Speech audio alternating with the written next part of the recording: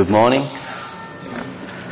I'm just continuing my occasional series through the book of Exodus, and this morning we'll look from chapter 4:18 to 7:7. So if you could keep your Bibles open and you'll need to follow it, that would be great. I'll just pray for us. Father, we thank you that these are your words, that you reveal yourself in them. We pray this morning that we would be those who more wholeheartedly believe your words and who know that you are the God who saves your people. We pray this in Jesus' name. There's a social theory around at the moment that the reason lifestyle programs on TV that include gardening and cooking and all that are so popular is because in a world that's becoming far less secure, people just want to hide away in their backyards and kitchens. See, the home is a place of rest and protection in some ways. And in many ways that's fine. It's great if our home can be places of rest and safety and enjoyment. But to give that too much focus is quite deceiving, isn't it? Because it creates ideals in our minds that will not be satisfied. It's a precarious safety that cannot last forever. It's an insubstantial and very temporary type of rest. But of course, in absolute contrast to that, is what the Israelites are going through here in Egypt. See, they have no such illusions about the reality of a world that opposes God. They know that without God their future is hopeless. So let's just work through how Israel respond to God's promises to deliver them from something which they have no capacity whatsoever to deliver themselves. But what we need to remember and keep in mind and looked at last time is that there's this inseparable link between the book of Genesis and Exodus. See, Exodus is a continuation and fulfillment of God's covenant with Abraham, which included many descendants, the land and blessing. In fact, the first 5 books of the Old Testament, called the Pentateuch, are very interwoven. And in this regard, we also saw a strong link to creation, where Pharaoh was opposing God's purposes for creation itself, which will now be focused through Israel, God's purposes that humanity should rule his creation under his rule and live together in loving relationships. Now that plan will be expressed through Israel in the Promised Land. The problem, of course, is that even though Pharaoh's plans to stop Israel multiplying have failed, Israel are still in Egypt and they're still under the harsh and bitter service of the king of Egypt. But God is about to reveal his name, the name Yahweh, which means, and to reveal a name in Hebrew doesn't just mean to introduce yourself, it means to establish your reputation and character. And God is about to do this as he brings about the Exodus, Israel's redemption from slavery. And what we see in verses 18 to 31 of chapter 4 is Moses returned to Egypt to deliver Israel. But the first thing we must notice here in verses 18 to 20 is the irony of how he is going. So Moses, his job is to go back to Egypt to deliver the numerous nation of Israel from the most powerful man in the world at this time, and look how he's going. He's got his family on a donkey and a staff in his hand. This is hardly a fearful military campaign, is it? But of course, the reason this isn't just madness and absolutely ridiculous is because, notice, it's the staff of God that's in his hand. Basically, we have here a humiliated and reluctant shepherd going back to Egypt with a staff to save Israel.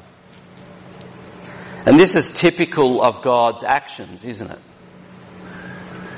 It's not the might of armies and giftedness of people by which God saves, but his own power. This is why this morning we've heard prayers that God will save people. That someone struck up a conversation in a cafe and now they want to know about Jesus. See, it's in human weakness that we see God's power and wisdom to save. And we need to keep relearning that, don't we? We need to just get out there with the Word of God, because it's by his own power that he saves people. This situation is just stupid in a worldly sense. To go back, this is like trying to rescue everyone from America. Only God can do it. And verses 21 to 23 are important for a couple of reasons. Firstly, it introduces the idea of God hardening Pharaoh's heart in spite of the wonders of God that Moses will do. And literally what this says is Pharaoh's heart will be strengthened. But this is in deliberate contrast. If you quickly flicked back to chapter 3 verse 19, it says God's hand is to save is strong. So Pharaoh's heart is strong. God's hand is strong. Who is going to win? Remember, this is a conflict. Pharaoh has picked a fight with the true and living God. And some people are troubled by the fact that it is God who hardens or strengthens Pharaoh's heart. And what adds to this is the difficulty that in other places later on it says Pharaoh hardened his own heart, and sometimes it just says Pharaoh's heart was hardened. And the reason for this, it's not that the Bible's confused, it's that it wants to teach us that God is sovereign and human beings are responsible for their actions. So Pharaoh is totally responsible for his own actions in opposing God and his purposes. And specifically here, opposing God's purposes for Israel, through which God will continue his purposes for creation. But it is God's plan that Pharaoh oppose him. God never does evil himself in any way, but we must remember he is in charge of evil for his own ends. He governs human wickedness to achieve his purposes, and the ultimate expression of that, of course, is the death of the Lord Jesus Christ. Judas is responsible for betraying Jesus, and Jesus himself said, better that that man never have been born.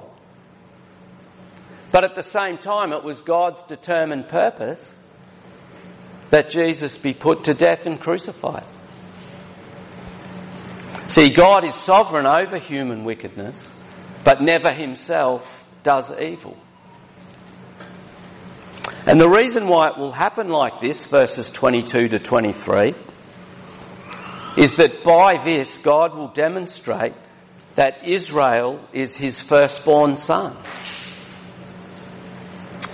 That anyone opposing God's purposes for creation will lose in the end. And this issue of firstborn son is important.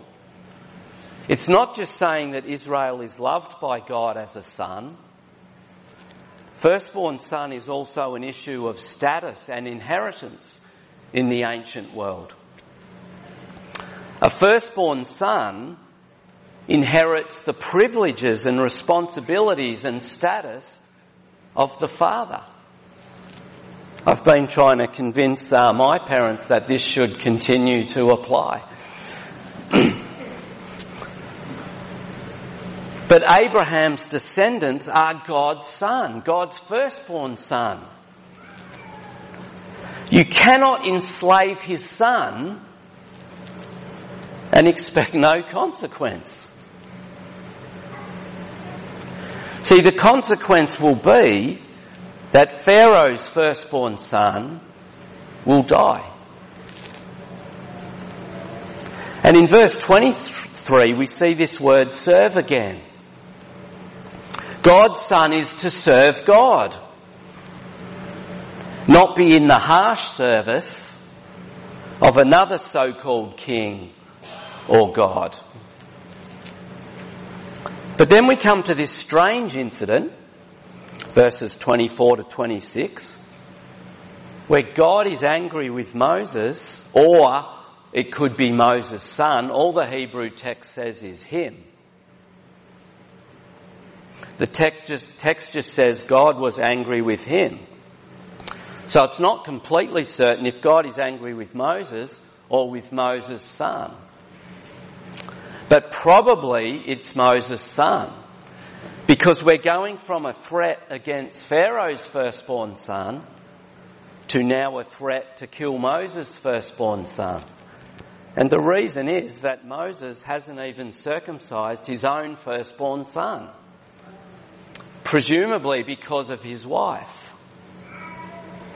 And why is this important? Well, it's important because Moses will be as God to Pharaoh, but he hasn't even circumcised his firstborn son according to the covenant with Abraham. He hasn't even fully identified as a Hebrew.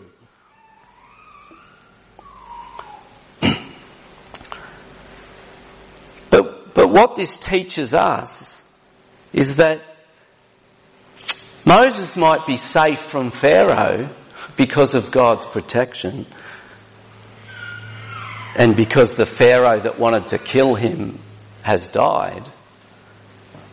But God is not safe for any sinner, including Moses. C.S. Lewis expresses this well in his Narnia books by using the phrase, Aslan is not a tame lion. At one point, the children in his story, the Narnia story, say, a lion? Is he safe? And the response is, of course not. He's a lion. Is God safe? Well, why would we think he is for sinful people? This is the whole point of Exodus. How can unholy people live in proximity to the holy, one true and living God? Of course God is not safe for sinful people. That's the whole point. So then Moses and Aaron get the elders of Israel together and do the signs that God gave Moses the power to do. So the staff turned to a snake, his hand became leprous. And notice verse 27 to 31. And Israel believed and bowed down to worship God. Now that all sounds great, doesn't it, if we're reading this for the first time? Yes, that's exactly right. That's the right response to God who's about to deliver you. But then what we see, which is typical throughout the Bible, is that people, they believe upon seeing the signs, but then at the first obstacle, quickly turn back to unbelief. Even when Jesus came, according to John 2, people believed in him because of the many signs that he did. But when he wasn't what they were expecting, they turned away. Those same people were in the crowd shouting, "Crucify him. This is not our king." And Jesus, at the end of John 2, it says he wouldn't entrust himself to them because he knew what was in people. See, Jesus had read Exodus properly. He knew what Israel were like. He knows what humanity is like. And particularly he read the next section, chapter 5, verse 1 to chapter 6, verse 13. It describes how Moses goes back to Pharaoh's house, makes the situation worse, and straight away the people doubted and complained and failed to see that what was happening would result in greater glory. And what we see in chapter 5 is the beginning of this confrontation between Moses and Aaron as God's ambassadors and Pharaoh. So straight away, 5:1, they say, "Let my people go." And Pharaoh asks the very pregnant question, and it's important we get this. Pharaoh says, "Who is Yahweh that I should obey him?" I don't know Yahweh. Indeed. Because remember, the point of Exodus is that God is going to establish his name. God is going to make himself known by the Exodus. Basically, Pharaoh is about to find out who Yahweh is. Because the book of Exodus is all about making the name or character and reputation of Yahweh known, not just to Israel, but to the nations. And Pharaoh demonstrates that he doesn't know Yahweh by increasing their burdens in building in verses 5 to 19. See, they were no longer given straw to make bricks, but had to go and find their own, but still make the same number of bricks. And this is expressed in a significant way in verse 5. Look what Pharaoh says in verse 5. "You are making people rest from their burdens." Rest is the word Sabbath here. You are making people Sabbath from their burdens. Remember back to Genesis 2, what was God's purpose for creation? Sabbath rest. Pharaoh will not give the people Sabbath, will not give the people rest. This is why the Promised Land is often described as God's rest. It's a place where they're not burdened by being enslaved. It's a place where they can live under the rule of the true and living God. It's a new Eden. And Pharaoh will not achieve that for creation. Kim Jong-un will not achieve that for creation.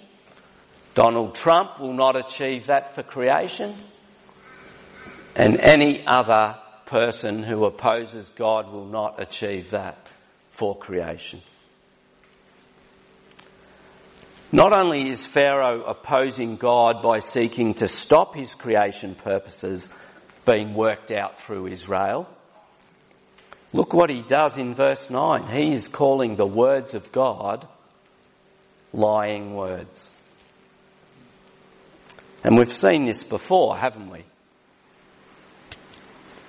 The serpent said to the woman, "Did God really say?" And then went on to say, "You will not surely die." Pharaoh here is the instrument of Satan to undo God's intention for creation. Pharaoh's telling Israel, you've got to stop believing lying words, the lying words of Yahweh. And this is the choice every person faces, isn't it?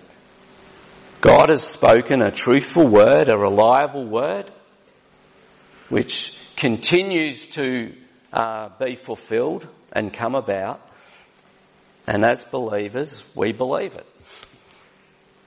Or we believe anyone who says God's words are lying words.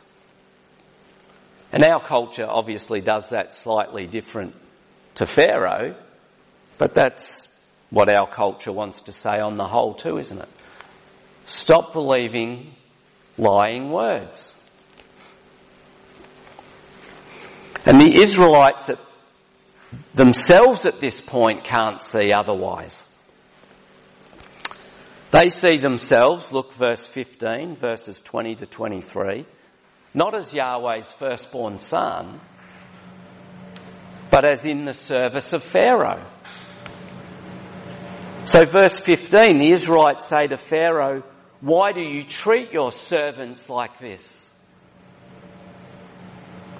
They're living like Pharaoh's slaves, not God's firstborn son. And the people say to Moses, "May the Lord judge you." And then Moses says to God, "Why did you send me here? All you've done is make the situation worse." And at many times, many of us think like this. See, we live under this false expectation that trusting God will be easy in this world that opposes God. Not sure where we get that expectation from. And that if something is God's will, then it must go smoothly and easily. But already in the Bible, and this is only part way into the second book, we see that this is not the case at all. God's will is in fact very difficult in this world because it is in opposition to the world. It's a conflict. There will be people in power who believe that God's words are lying words, and people who oppose God's purposes for creation. See, our lives will not always be easier because of the gospel in the short term. So what we see in chapter 6 verses 1 to 13 is God reassuring Moses that he will indeed bring about what he said he would. That this is not over yet. But there seems to be a problem, chapter 6 verses 2 and 3. Because in actual fact, the patriarchs in Genesis did refer to God by the name Yahweh. So in what sense did the patriarchs not know God as Yahweh? But this is where we need to remember again that knowing God's name isn't just knowing a way of addressing him. It's about the reputation and character that are associated with that name. That's why the next few verses talk about the covenant that he made with Abraham. But Abraham, though, never saw what God would do to bring about the saving of his descendants from Egypt. In this act of saving Israel from Egypt, Yahweh will make himself known. He will fill that name with meaning when he delivers Israel. And we see some important words in here, like verse 6, verse 7, deliver, redeem from slavery. I will take you to be my people. I will be your God. See, they shall know that he is Yahweh and what that means. They will know what sort of God he is by what he does. And words like redeem, deliver from slavery and being by God's people are covenant words. And they find their ultimate significance in Jesus. We can know God and his reputation and character in a fully expressed way Because of what he's done through Jesus. He is indeed the God who saves those who cry out to him. He is indeed the God who saves through human weakness. And what we see, chapter 6, verses 14 to 30, seems quite odd. We didn't read it, but what it is, it's the start of another genealogy. So it mentions Reuben and Simeon, then it spends a lot of time on Levi and stops. Wasn't there 12 sons of Jacob? And the strange thing is we've already had a genealogy back in chapter 1 verses 1 to 5 where all 12 sons are mentioned. So why have another one here that stops at Levi? Well, the reason seems to be verses 26 and 7, that it wants to spotlight Moses and Aaron as Levites. Because this anticipates the importance of Levites as priests later on in Exodus. But in this situation, it's a way of saying also to the people reading this and to Israel, Moses and Aaron are really important in God's plan. And we see this particularly chapter 7 verse 1. This is amazing, isn't it? Look at that. It says Moses will be as God to Pharaoh. Moses will so represent God by what he does that it will be to Pharaoh as though Moses himself is God. And Aaron will be the prophet of God. This plants in our mind early on in the scriptures the idea that God uses a mediator to bring judgment and to deliver his people.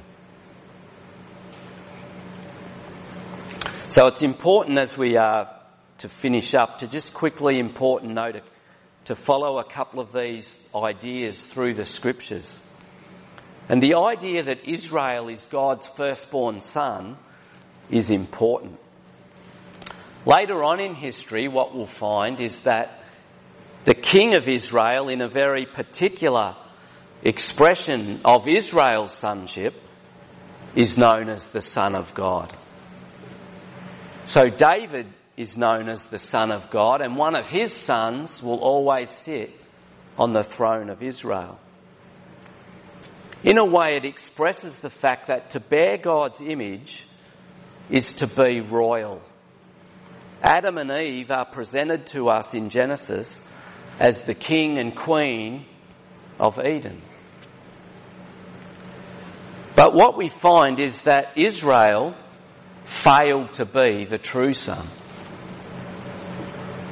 just as Adam and Eve failed to be rulers under God's rule. See, it would be 1,500 years after the Exodus that one who lived up to true sonship would be born, the Lord Jesus Christ. God's ultimate expression, God's ultimate son. But when he did come and did signs, people's belief was fickle and lacked depth of trust in the name of God. They didn't see in Jesus the ultimate expression of God's reputation and character. They didn't see in Jesus the pattern of operation established by the Exodus. They didn't see that in the depths of human weakness, God exerted his powerful saving hand. See, to be sons and daughters of God requires identification with the true Son. And we are not to be unbelieving sons. not to treat God's words as lying words. If we want to live in a restored creation, it won't happen by the pharaohs of the world. It will happen by being associated with God's Son. And to finish, let's quickly flick to Matthew 11:25 to 30.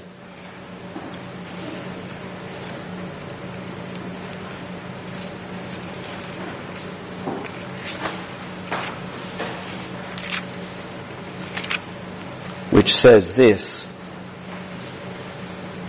At that time Jesus declared, I thank you, Father, Lord of heaven and earth, that you have hidden these things from the wise and understanding and revealed them to little children. Yes, Father, for such was your gracious will. All things have been handed over to me by my Father, and no one knows the Son except the Father, and no one knows the Father except the Son, and anyone to whom the Son chooses to reveal him. Come to me, all who labour and are heavy laden, and I will give you rest. Take my yoke upon you and learn from me, for I am gentle and lowly in heart, and you will find rest for your souls. For my yoke is easy and my burden is light. The context here is important.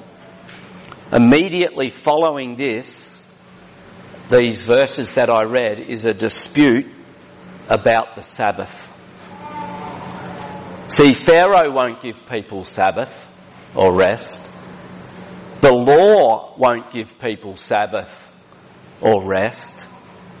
If we want rest, which is God's ultimate intention for creation, we must be identified with the Son. We must take his yoke upon us. See, if we're doubting and struggling and suffering under the weight of living in a world enslaved to sin, then we're being encouraged here to wait and see what God will do. Call out to him to save and redeem. He's the God who turns difficulty into glory. He's the God who bestows sonship on those under the yoke of enslavement to sin. So don't try to find ultimate rest in your backyard or your study or your shed. The rest we desire and need is in being yoked to Jesus and following him and serving others in pointing them to him. See, for Israel, they were unbelieving and crushed by the harshness of their slavery. Our danger, though, is thinking that we can manufacture our own rest by the great lifestyle options available to us here. But we need to seriously consider, don't we, that if everything was taken away from us, do we still believe that we have all things through the Son? So let me just pray for us.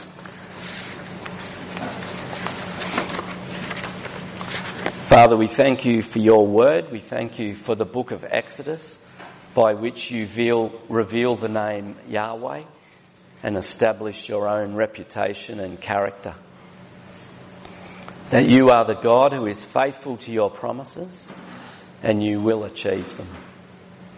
Help us to be those who are not sucked in by the world, who call your words lying words, but who believe your words, who trust in you for the ultimate outcomes that you have promised.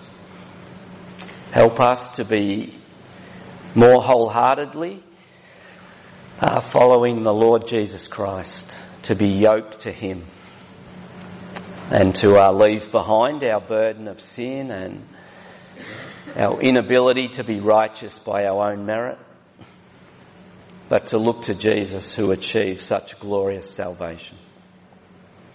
We thank you that you are the God who delivers your people. May we be those who continue to persevere in our believing and trusting in your words of salvation. And we ask in Jesus' name and for his sake. Amen.